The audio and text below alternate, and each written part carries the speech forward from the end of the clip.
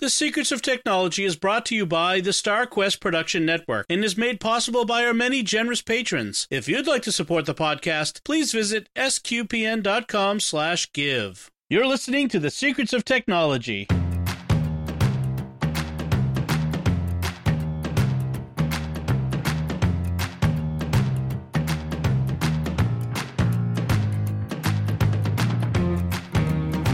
Hi, I'm Dom Bettinelli, and you're listening to The Secrets of Technology, where we discuss the technology news that's important to you from a uniquely Catholic point of view. And joining me today on the panel are Father Corey Stika. Hi, Father Corey.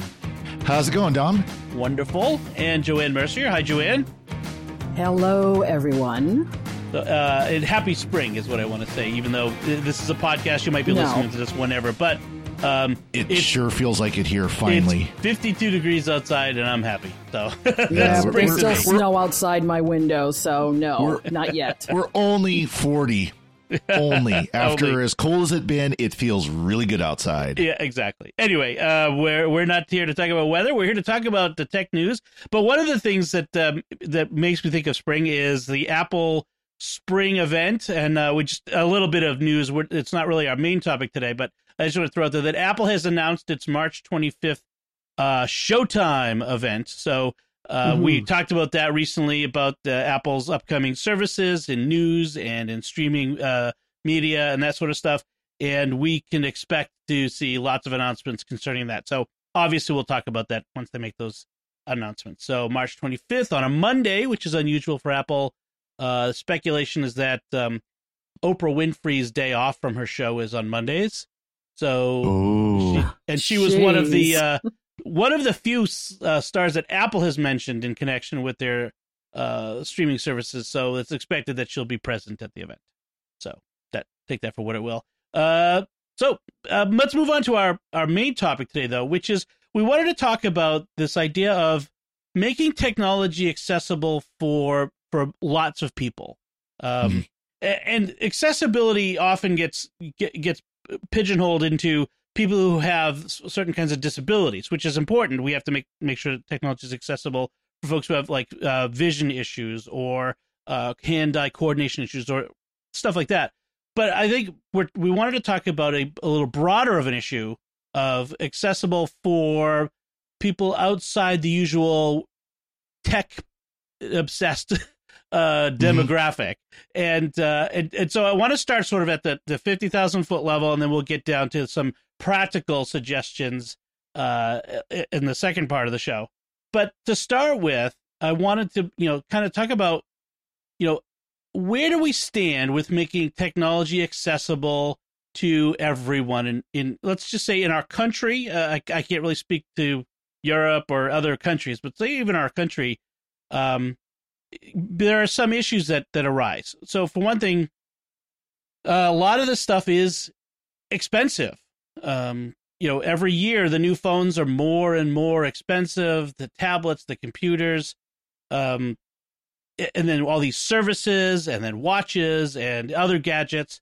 And I think a lot of people are wondering is, can we afford it? So what do you think? Is consumer tech getting too expensive, or is there something for everyone throughout the price range? What do you think? Who wants to go first? I didn't check with you guys first. Joanne? Well, Joanne, why don't you go first, since you kind of brought up this as a topic? Yeah, that's because of my rant a couple of weeks ago about the phones getting too expensive. Yeah. I think it depends on what you're looking for and then the quality of it. So I did a little bit of research this week on especially senior friendly technology. And I can see that they have some things that are relatively expensive or with payment plans for those who are older. But to me, the technophile, they don't always do the job. And then you have Apple, which I think, I'm probably stating the obvious here, but Apple has done a lot of good things with accessibility with their products. But they're awfully expensive, except for the iPad Nothing. That's, right. $329, and that's pretty, they tout it as an educational model, but I think seniors fall into that category too, as being able to, be able to afford something like that. So I think there has to be a fine line walked with these companies. Yes, they need to make money. I get that. But I think they also need to have a little bit more of an awareness, but I think Apple already does, that there are other people out there who could really benefit from this and can make their lives a lot easier with the products. And I think that will still bring other people who don't have that issue to them, as customers. Father Cory, did you have anything you wanted to add or say on that? Well, and I think the thing we need to be careful as technophiles is those of us who we enjoy the technology, we want to use the technology, we want the latest and greatest, the bleeding edge, et cetera, et cetera. We need to be careful that we don't assume that everybody wants / needs the bleeding edge, right. Because there are phones, there are devices that are what we would consider low cost, let's say less than $300, that we would all the three of us would look at and go, this is insufficient. And yet I look at my parents and I gave them the first gen iPad, which came out 10 years ago. They're still using it. It still works for them. It still does what they need as far as a tablet is concerned. Now they've also moved on. I think my folks also both have like iPhone 8s that they bought a year or so ago, so it wasn't the top of the line, but it was close. And that also works for them as well. I have something similar. My kids, I have 5 kids, and we have like 4 or 5 iPads of various vintages. I don't think any ones, but we have like a couple of iPad 2s and a couple throughout, from over time that are hand-me-downs. Some have cracked screens and whatever, and they're fine for the kids. The things they do on them, they're fine. One of the things I want to is kind of talk about is the flip side of that argument, where you say most people don't need the bleeding edge.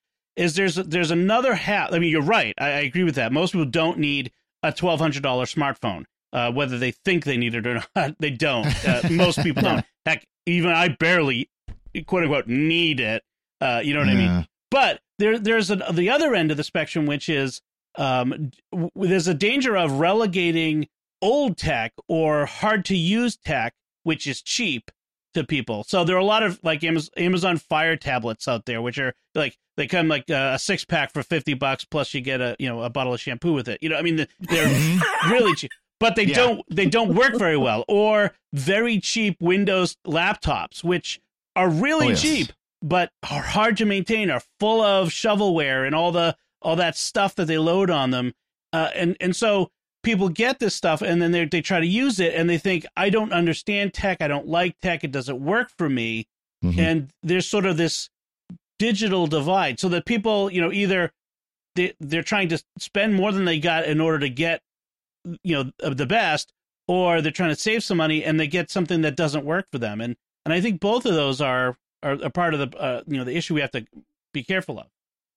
Well, I think right now the digital divide is probably huge, like the Grand Canyon, but I think it's going to start getting smaller and smaller as we get older and kind of know what we're looking for elder, elder technology. And I think there are some people, I don't want to go ahead and tell you my pick of the week already because it's the perfect thing that I think is going to sort of bridge the gap.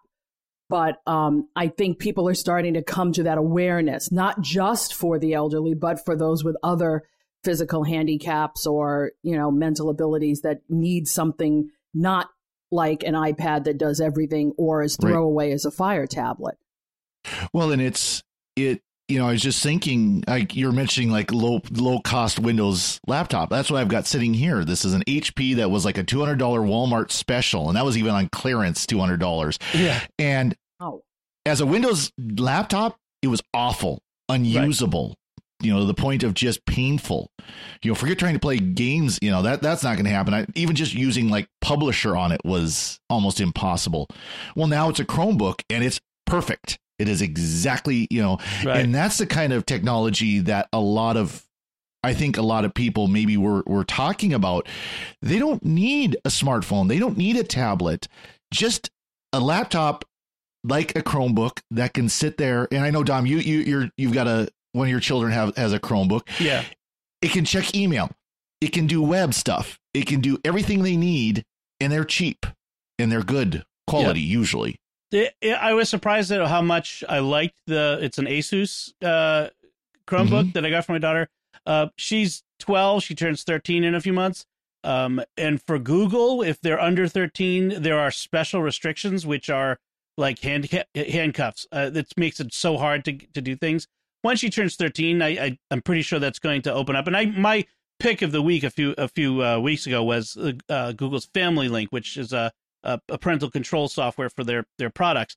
And so that helps a bit. But you're right. I mean, a Google Chromebook is a good laptop for a lot of people. And it's it's got a keyboard, so it's not a tablet. And for people who aren't used to typing on screen, my kids, when they see a keyboard, they actually have to stop and think about it because they only ever type on screen. So but for people who need a keyboard still, it's got that, and it's got the full suite of Google stuff and the web and all that sort of stuff. So I agree. I want to kind of shift it to another question, which you brought up, Father Corey, because of your situation. So you live out in Montana, somewhat remotely, and a lot of times the tech press kind of concentrates on all the big cities on the periphery and the sort of tech they get access to. But you have a special understanding of the difficulty of getting access to the internet and streaming services where it's kind of remote, where it's hard to get. The vast open spaces of the middle of America.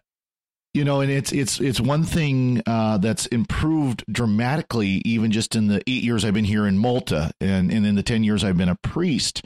Yeah, you get into the bigger cities within Montana, Great Falls, Billings, and so on. There are options. You've got cable, you've got, the standard copper DSL, you've got fiber, you've got all these different options. But a lot of these small towns, and especially for like our farmers and ranchers who are out in the boonies, it's even harder. Now, as I said, it's improved here in Malta and in many other communities in our little co-op, our little phone co-op. We have fiber. I have fiber right to my house. Now we don't have Google Fiber. We don't have 1 gigabit to the house. Like I think I'm at 25 megabit is what my download speed is, which is still for most uses pretty sufficient. I could be sitting watching Hulu on one screen and something else, YouTube on another screen, and it streams just fine, high definition. For what I need, it's fine. But if you're talking about the people that have 100 megabit, if not gigabit, we're not there yet. Now, the people who are out in the way boonies, way out in the middle of, go to the middle of nowhere and keep driving, they might have the satellite options. Which they work, but they're not good. They're slow, they're laggy, they're by necessity. You've got that travel time between the satellite and the dish and back and forth and things like that. So many of the really remote areas, there isn't really good internet access still to this day. Even in Massachusetts, which is, we're still fairly, densely populated here.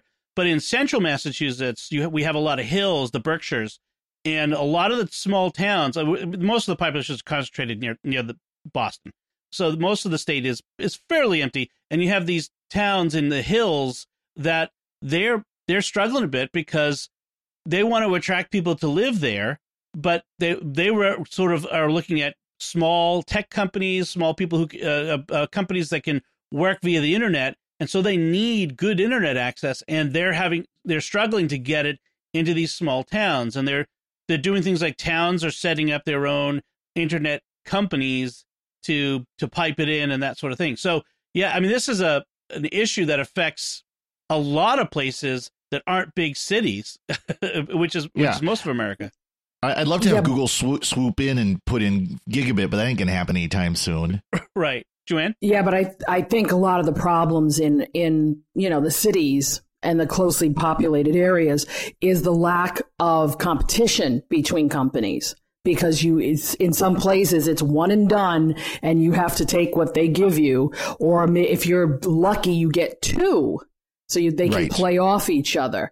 So I think everybody, somewhere there's an answer to this internet conundrum, because how are other countries getting it faster and cheaper than we are? Mm-hmm. We're paying a lot for what we get. And one thing I think is helping is 4G internet going into 5G cell coverage, because, yeah, I'm sitting here and I've got, again, fiber to the house, and I've got a 4G tower that's a half a mile away. So I've got decent access here in town. And I think as 5G rolls out and you look at what 5G is going to be capable of, that's only going to help rural areas, although it does require more towers because it doesn't spread as far. Right. I was going to say 5G's problem is it's shorter range, and it requires more coverage. I mean, ironically, you probably have better LTE service where you are than I do in my home in a Boston suburb. I have I barely get. I have 2 bars right now on my iPhone, so I do AT&T's calling over Wi-Fi because I have good Wi-Fi here. Like I have I forget whether I'm 75 or 100 megabit right now. And I need a little more because I'm uploading podcasts and all that sort of stuff all the time. So I get a little more, but yeah, I mean, the funny thing is how these issues aren't necessarily just rural versus urban and suburban, but I think it's more prevalent in rural. Like rural really shows how far we have to go. I mean, America's a big country geographically. There's a lot of space that needs to get covered. And people assume, they think of being in a city where, you can just set up a Pandora stream or something like that and just let it play. Yeah, that doesn't work. Once they get out of town, forget it. Right. I was listening to another podcast, I think Mac Power Users, a few years ago, and they had a guy on. He's a pastor at a small church that's semi-remote in Ohio, who his internet access at home is really slow. I forget what it was. And he talks about having to learn how to, I mean, he's a techie, so he programmed scripts to batch do a lot of things so that he connects, does everything he needs to do, and then disconnects. And I'm like, wow, I was doing that back in the 80s when I was on CompuServe. And those old dial-up, Right, and it's essentially, so, I mean, we have a ways to go. Like, people in Europe are they have a lot better coverage, but Europe is a lot smaller. The European countries are a lot smaller than vast expanses of America, so the issues are a little different. And there is the investment by their governments. I think that's the thing we miss is a lot of and these companies are multinational. So you can have a company that's based out of France competing with a company based out of Germany, competing with a company based out of England, and so on. Right. We don't have that here. We don't have as much of that competition. So I want to shift gears a little bit and come down from our 50,000 foot level down to the ground level and kind of talk about some things related to accessibility. And specifically, I want to talk about helping.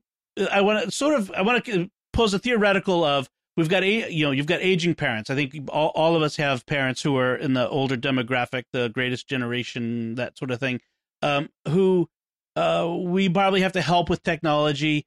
And I want to give the listeners some ideas, some examples that we can provide for ways that we can help our parents. And this can go for people who are not our parents, but people who are not up on technology with staying connected with us, with health things. So I wanted to kind of just throw it out there, and I'll give for instance, the first example on my list is, and you've heard about it often, is digital photo frames. And, my parents, they're used to getting photos, putting them in a frame, putting them on the dresser, hanging them on the fridge, putting them on the walls. And a generation, a generation younger than us, they don't print anything ever. I actually got a photo print of a picture in the mail the other day, and my kids were all fascinated by this photograph that I was holding of our family, and they were, because it was so unusual. And so a digital photo frame sort of bridges that divide where you can set it up in their home with an internet access, and you can either connect it to, say, your Facebook account. You could set up, for example, like a special album in Google Photos or iPhoto that a lot of these photo frames can just pull from to load, and she can get a constant stream of photos of her grandkids or of the family that she can keep up with. And I say she because I'm thinking of my mom, but it could be parents or a favorite uncle or that sort of thing. So. Do you guys have any suggestions along those lines that you'd like to throw out? Oh, mine would be the Apple Watch, especially the latest version, because of the fall detection. Yeah, I Watch think 4. that is so important. And I don't think that's just important for older people. Anybody can take a fall and hit their head and not be conscious enough. And if the watch is going to signal somebody to help you out, I think that's a game changer between, permanent damage and temporary damage. Right. So I would suggest that one. I haven't got that version yet. I will be getting it probably for my next birthday. Who knows? I actually had a conversation with my brothers and sisters about getting one for my mom because she still drives. She's mobile, but her knees are bad, and I'm always afraid of her falling someplace and not being able to get up. And with the Apple Watch, the fall detection, she could call on her phone if she's got her phone near her. But with fall detection on the Apple Watch, the Apple Watch 4 specifically, is supposed to be pretty good. It picks up it only does it for people over a certain age. So, if you're 40 and you I don't know, play a sport and that makes you're skiing, it's not constantly going off. So if you're over a certain age, it automatically engages so that if it detects a fall, not just laying down to go to sleep, but a fall, it will alert, ask you to respond. And if you don't respond within a certain time, it will contact emergency services and a designated contact. And because it's an Apple Watch 4, it'll lead them there. Dom, is there some way to go past that, bypass that? Because you gave the perfect example of being skiing, and I would want the fall detection on because you can get in pretty hairy situations in skiing. I know my husband does, and he skis sometimes alone. I would feel better if he had something like that available because he won't take his phone on the slopes. You can. So it's automatically turned off if you're below a certain age, but there is an option to turn it on. But you have to explicitly go into the app. I forget which app. I don't have an Apple Watch 4, so I can't tell. But you have to go into the app and specifically turn it on. So that's a good function. Father Corey, do you have anything you wanted to? Well, and I would extend that not just with the Apple Watch 4, but like with Fitbits and things like that. Any kind of smart watch that can do the health detection in general, like again, playing with my, my Fitbit where it can, tell you how you're sleeping. Well, that can help for older people where they could be developing sleep issues and not realize it. Your blood pressure or something like that. I mean, that those are usually more dedicated devices, but even just your heart rate. Because the Fitbit can tell you what your heart rate is, and if it's suddenly going erratic, it'll show up.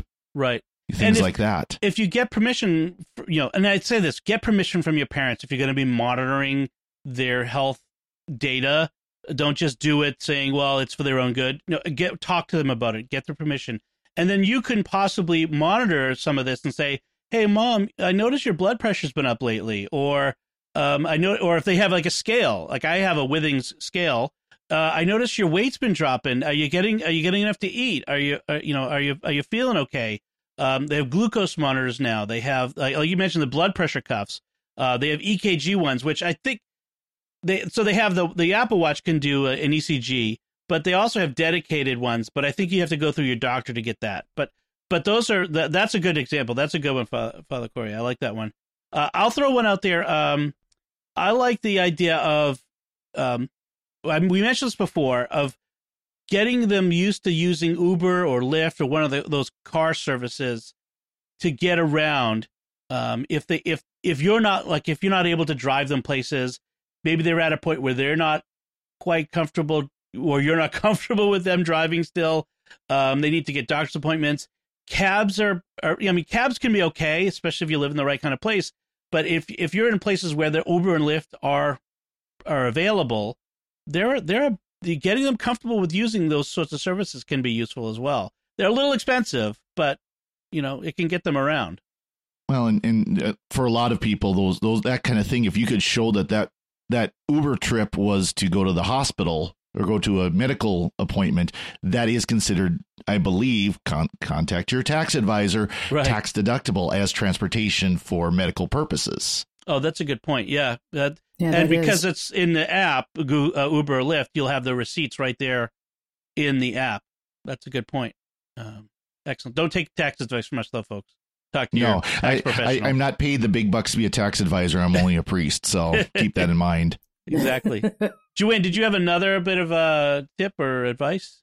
Well, of course, I'll go with the Echoes, definitely, especially with their drop-in feature. Before my cousin went into the nursing home, I had thought about putting an Echo in her house so that I could, just drop in and say, "How you doing?" I do realize now that would have probably scared her half to death, but being able to have that kind of a drop-in system or a monitoring, or they can ask for certain things, or do to-do lists, or there's a whole bunch of things you can do with Echoes. And I think, I hate to say it, they got there before the HomePods. And well, they're still better than the HomePod. Then in a lot of ways, the HomePods sound better, but the Echoes just do more. So they would be more. And the Home, the Google Home as well. Yeah.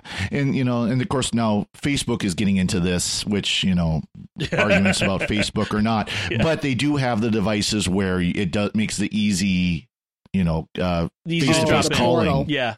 And Google does as well. And so does, Amazon. They're all getting into that market now where they've got the devices with the screens. You can say, call this person and you'll see them. And yeah.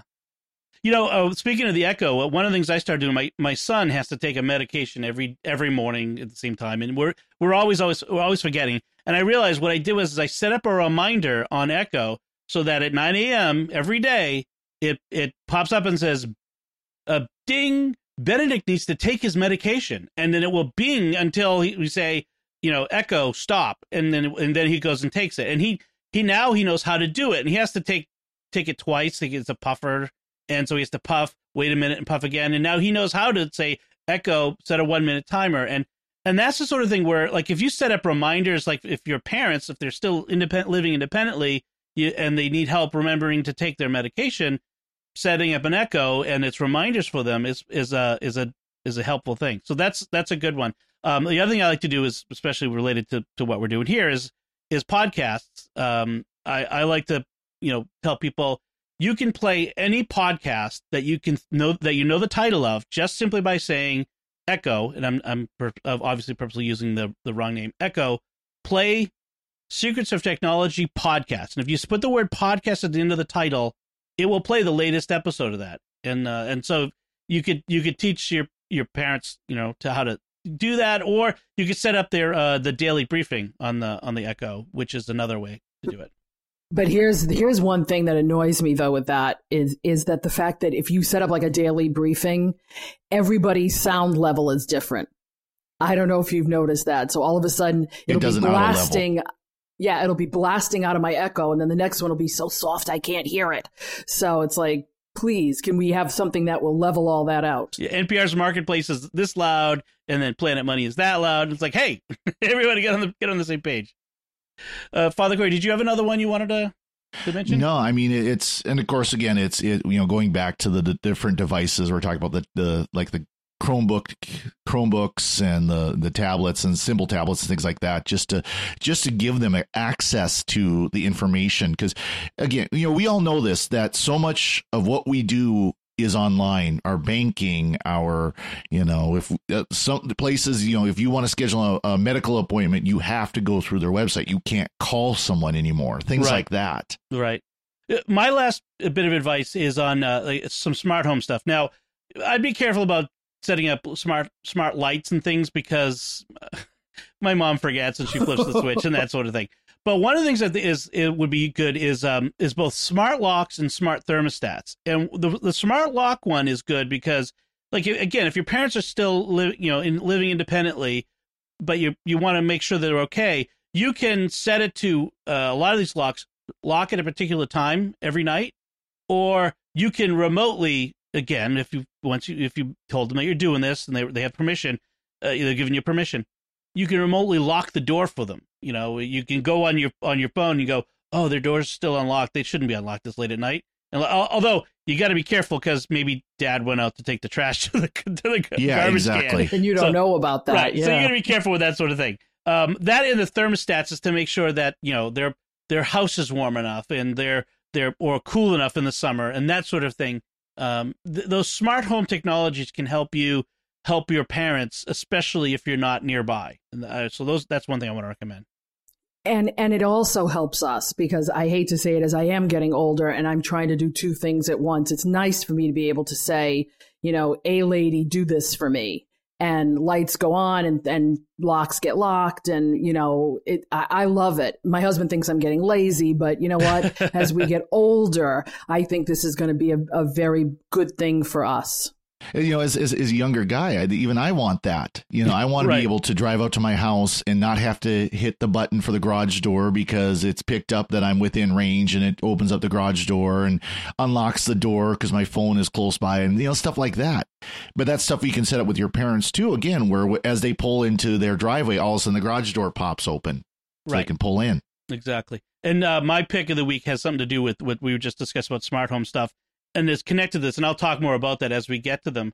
But I think we've given folks some good ideas for ways to use technology. And if people have ideas that they want to share widely, if they want to send it in feedback, and I'll give all the feedback information at the end of the podcast.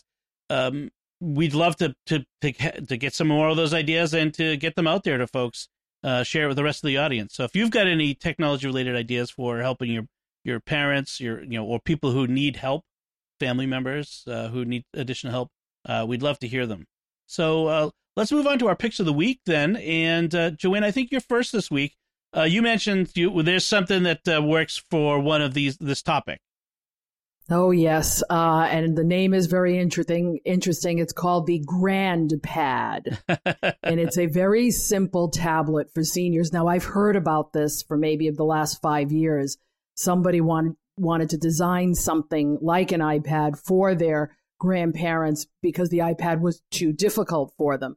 So this small pad, which is about the size of an iPad mini or what would have been a Nexus 7, will pick up calling, email, weather, music, games, photo, a camera, and then basic help. So there's no internet access per se for them to go out and, spend money in the wrong places or get scammed by somebody. For the family, there is an app that they put on their phones so that they can interact with this pad. So it sounds like it's for those seniors who have very little technology savvy, and this is all they need. They want to talk to their kids. They want to email their grandkids. They want pictures. They want to know what's the weather outside. Maybe they've got some music they like. If they can take a picture of things and send it, that's great. So I recommend it. Right now, it's going through Consumer Cellular has, I think, now bought into it at some level. So you can get it through them. And that company is for seniors. They don't only deal in this, they deal in, they're also a cellular company for regular cell phones for seniors and stuff.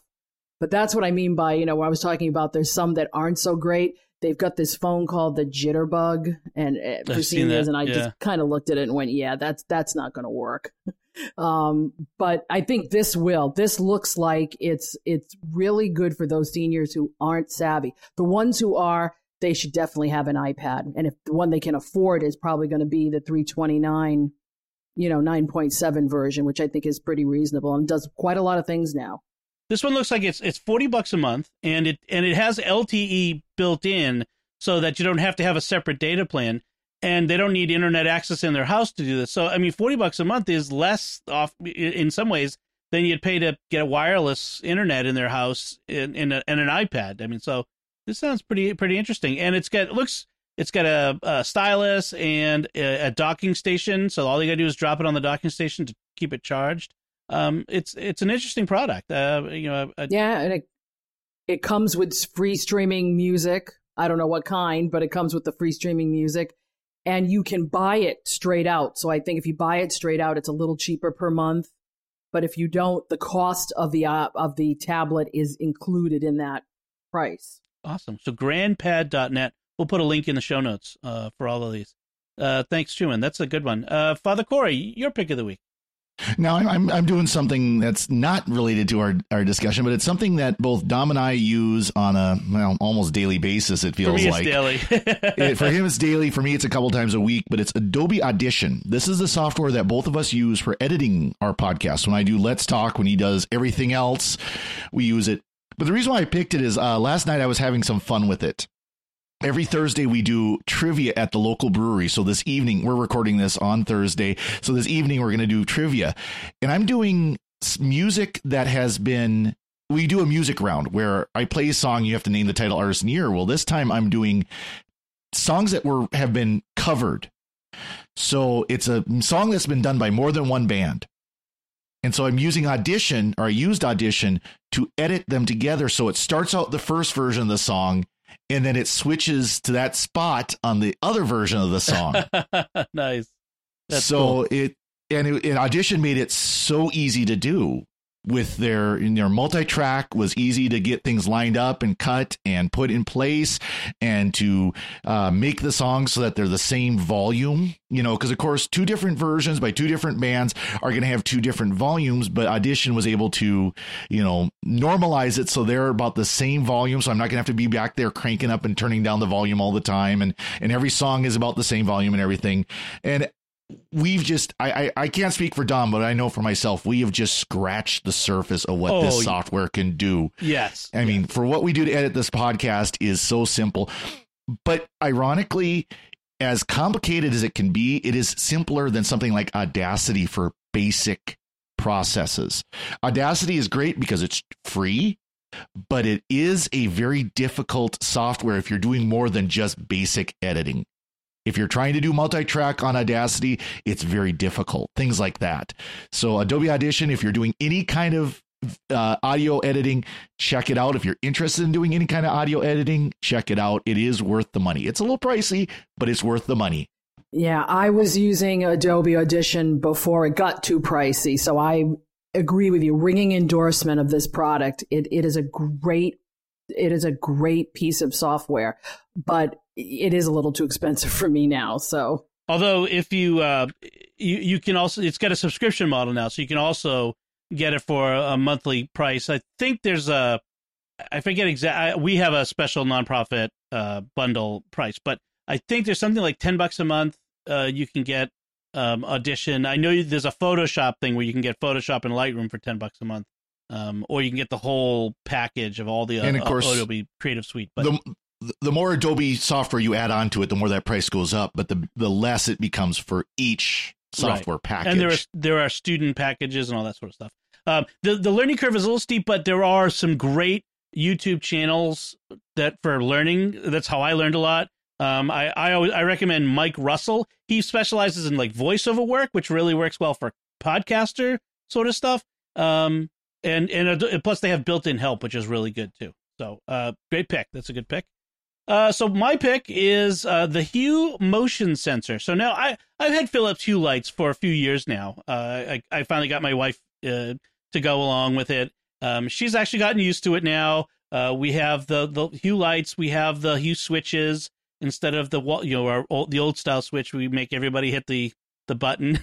If I was starting off fresh, I would probably go with the Lutron Cassetta, which replaces the wall switch, and so you can't even tell it's a smart home thing. But I'm fine with it. But with the big thing that I was always like, why would I get a motion sensor? That just seems like really lazy. Why can't I can just tell the Echo or I can hit the button? Well, it turns out it's really useful. So I have 2 of them now. I have one in my we have a small house, so we have a room that functions as the pantry and the laundry room and semi-storage.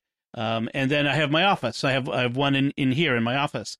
And I have them set so that during the day, when there's enough light, the lights don't come on overhead when it senses motion.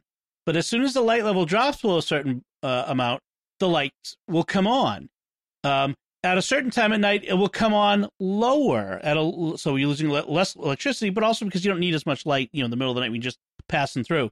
Or you could tell it to go up to a full power. And then it turns off automatically. As a dad, I love the idea that we're turning off the lights automatically and they don't stay on all night. And so I've really kind of enjoying having this. And I was thinking like this for with my parents, if we'd had smart lights and it's the nice thing about it is it's magnetic.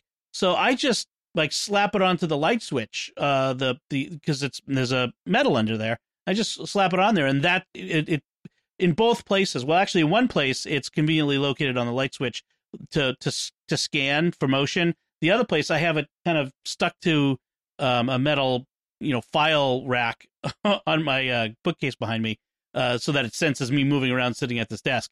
But in either case, the idea is that if my parents were to say get up in the middle of the night and walk around, the lights could come on low, so it's not too bright because nobody wants a bright light in the middle of the night. But that they could see as they walk through, and it's just something I want to recommend. If you have Philips Hue lights, it's a handy addition to the package that you might be able to have a use case for it. So you're going to have to tell me how you convinced your wife, because I'd like to convince my husband to get some of these. Well, the short answer is I put a couple in. I started with my office. This is my office, so I put them in. And then I put another one in another room, and then I put a few more in another room, and eventually she got used to it in those places, okay. And I just started replacing all the bulbs, little by little over time. As they went on sale on Amazon, I would buy them, and then I would say, okay, I'm doing the laundry room now. Okay, the kitchen and the dining room are now all one thing. So one of the things I did was I'm kind of going on long about this, but the That's kitchen, okay. I want to know. We often want the kitchen and the dining room lights on at the same time, but they're on separate switches in the in the circuits. So I set up separate controls in the Echo, because the Echo can control smart home, and in the Apple Home, where I could have turn on dining room lights, turn on kitchen lights, or I could say turn on dining room and kitchen, or turn them off, and it will do the whole thing at once. Or the other thing I can do is as I'm leaving, I can say, hey, Shlomo, I'm leaving the house, and it will turn off all the lights automatically. I don't have to run around to every room turning off all the lights. Yep. I also have that. I have an IFTTT rule, if this, then that, IFTTT.com, so that when I enter the geofence around my house, it turns on the light in my office, just so that there's a light on when I come in. That's what. So. I am so far behind in this. I have a blog post brewing about all the ways that I use smart home tech in my house, and I'm not even that advanced on it, but some practical stuff. Anyway, I'm going on and on. I don't want to go on too long. So those are our picks of the week. We'll put the links to everything in our show notes. Before we sign off, we want to take a moment to thank our patrons who make it possible for us to create the Secrets of Technology. And today we're going to thank by name Christina T., Dennis G., Jeffrey F., Catherine M., and Kim L. Thank you very much. And through their generous support at sqpn.com/give, they make it possible for us to continue the Secrets of Technology and all the shows we do at SQPN. And you can join them by visiting sqpn.com/give. So, folks, that's it from us. What do you think of our discussion here about making technology accessible for everyone, but also practical tips for how to help folks who need some help with technology, or that technology can help you take care of them? Let us know by visiting sqpn.com/technology or the SQPN Facebook page. Just search for StarQuest Media on Facebook. You can leave some feedback there on the show, or send us an email to technology@sqpn.com. You can find the links to that are relevant from our discussion, and especially our picks, on our show notes at sqpn.com. And remember to like each episode of the Secrets of Technology on our Facebook page, retweet it on Twitter, where we're at SQPN. Leave us comments so that we can have some feedback and discuss it in the show. And if you have not done so, please subscribe in iTunes, Google Play, Stitcher, TuneIn, your favorite podcast app, or on YouTube, where you should also hit the bell to get notifications. And if you can, write a review in iTunes or one of the podcast directories. All this stuff helps us to reach more people, grow the audience, and, the bigger the audience gets, the more likely the show can continue, because this is a show about helping folks and being connected, and we want to have a big community that we're connecting with and helping with technology. So, until next time, Joanne Mercier, thank you for joining me and sharing the Secrets of Technology. Thank you for having me, as always. And Father Corey Stika, thank you as well.